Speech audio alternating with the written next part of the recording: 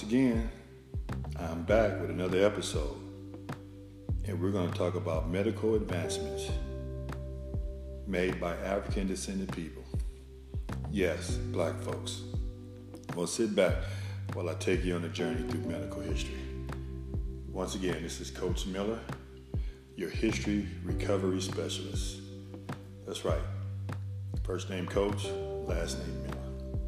Many of you may not realize there was once a Harvard professor named Leo Weiner who wrote a 3-volume book titled Africa and the Discovery of America in the 1920s. But in volume 2, he wrote, The Indian Man owes his evolution to the African medicine man. Quite interesting, something that do not tell us in medical school. Now let's talk about a few of the many contributions that black folks have made to medicine. Well, there's a doctor by the name of Dr. Patricia Bath, and she developed a laser treatment to restore eyesight to cataract patients to prevent blindness. Then there's Dr. Charles R. Drew, who invented the blood bank that has saved millions of lives starting with World War II. We have Otis Boykin, who invented the pacemaker. Let's remember Dr. Daniel Hale Williams, the first open heart surgery successfully performed in 1897. There's Samuel Kuntz. He developed a steroid drug that could avoid rejection of transplanted kidneys. Then we have Percy Julian. He's a pioneer in chemical synthesis of medical drugs from plants. Also, the cortisone shot and the birth control pill. And we have Dr. Ben Carson, who separated the first twins successfully. Now, I know vaccines is a big concern right now, but let's talk about a guy named Onesimus. He was once a slave of Cotton Mather, and he actually brought him over from West Africa. Well, West Africa, in ancient time, they were using a form of inoculation, which they'll prick the skin of someone that's ill, take their blood and put it in everybody else in the village so they could build up an immune system, sort of like what we do with our vaccines now. But Cotton Mather, whose son was dying of smallpox, there was a smallpox epidemic going. Onesimus came up with the idea. After Cotton Mather agreed to it, his son's life was saved through inoculation by Onesimus. To make a long story short, George Washington ended up having all the soldiers inoculated before the Revolutionary War. And we know the outcome of that. Okay? Now let's move on. Now, some of our oldest doctors on record come from Africa. In many cases, Egypt. Yes, Egypt is in Africa. And the ancient Egyptians, the pyramid builders, were indigenous black Africans. So in case you have been given other images of who they were, let's talk about some Greek eyewitnesses.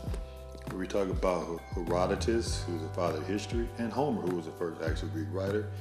In their words, the Egyptians were indigenous Africans. So they lived during that time, so they would know better than us or Hollywood.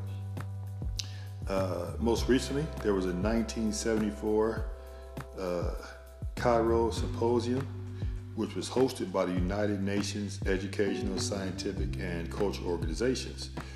So we had 2 African doctors, Dr. Diop and Dr. Obenga.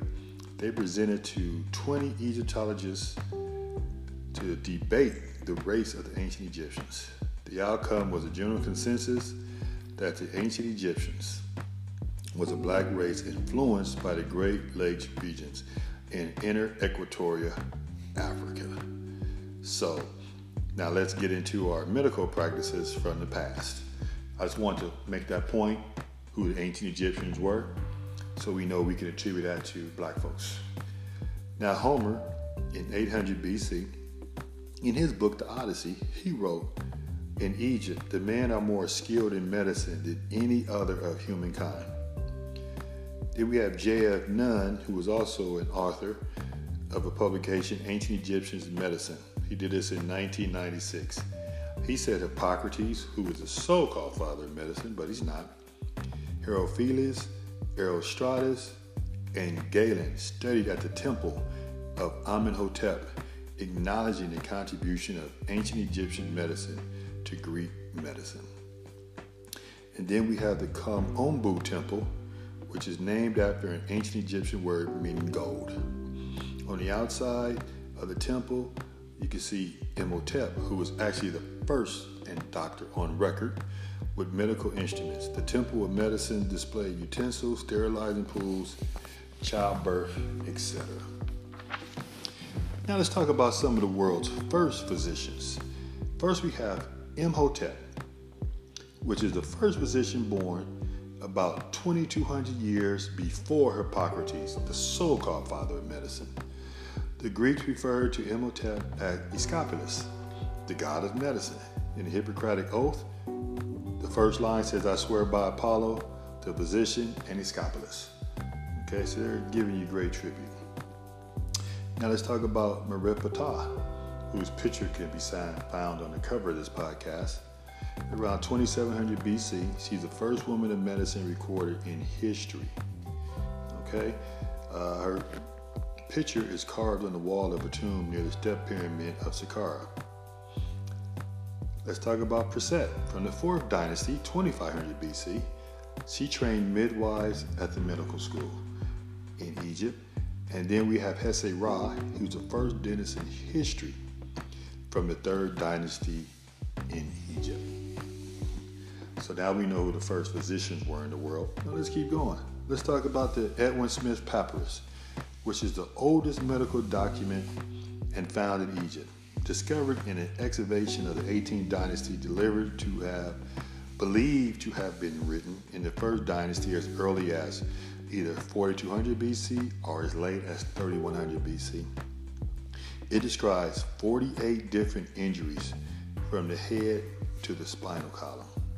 The papyrus covers the post-cardiovascular system, gynecology, tumors, fractures, and much more. Discovered in 1862 as the oldest surgical text in the history of the world. Also, in the Edwin Smith Papyrus, they have repair of nasal injuries. It's the oldest form of reconstructive surgery in the world. Then there's the Ebers Papyrus. Just so you know, papyrus means paper. 1500 BC, with chapters on burns, fractures, pulse, among others. Now, ancient Africans, they also used prosthetics, okay, to replace toes with black skins dating back to 1000 BC. Yes, Africans used artificial limbs like we do today. Ancient Africans also developed pregnancy tests. They were conducted by ancient African physicians who would soak female urine in wheat and barley. If one accelerated, barley meaning that a female child was going to be born, wheat meaning that a male child was going to be born.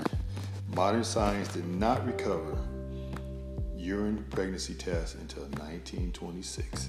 Now we know we have lasers in medicine, but ancient Africans used some form of laser medicines. Rodney Perkins, MD, in his journal, Laser in Medicines, he wrote that ancient Egyptians recognized and used the therapeutic power of light 6,000 years ago. Well, let's talk about C-section, cesarean birth. So in 1874, Robert W. Falcon, in his book, The Development of Scientific Medicine, African Kingdom of the Bunyara Katara, he wrote about the Africans operating cesarean C-section births. Quite amazing. Prescription medicine. Using natural treatment, the first one ever was by an Egyptian Dr. Best. Now, every now and then you watch a game, you might want to drink a beer, but the ancient Nubians, they had therapeutic beer that would heal you. So in 1980, anthropologist George Amalagos, he discovered antibodies in ancient Nubian bones thousands of years before penicillin was discovered. Let's talk about sexual protection. 1000 BC, linen silk was used for protection against sexual disease.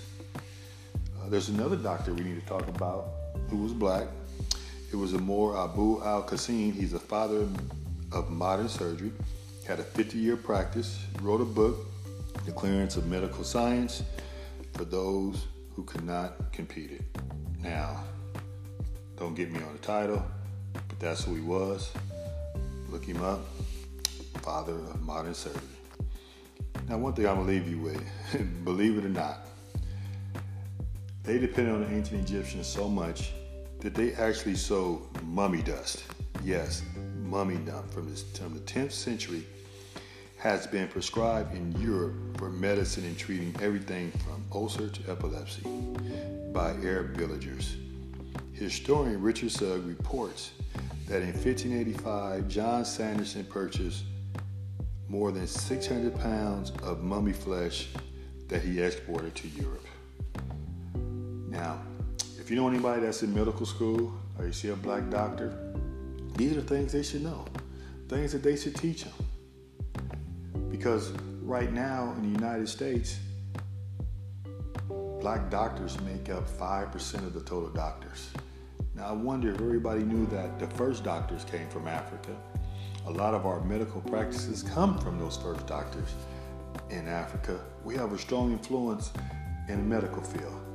And we should encourage more of our people to get into that field. But just know we're responsible for medicine.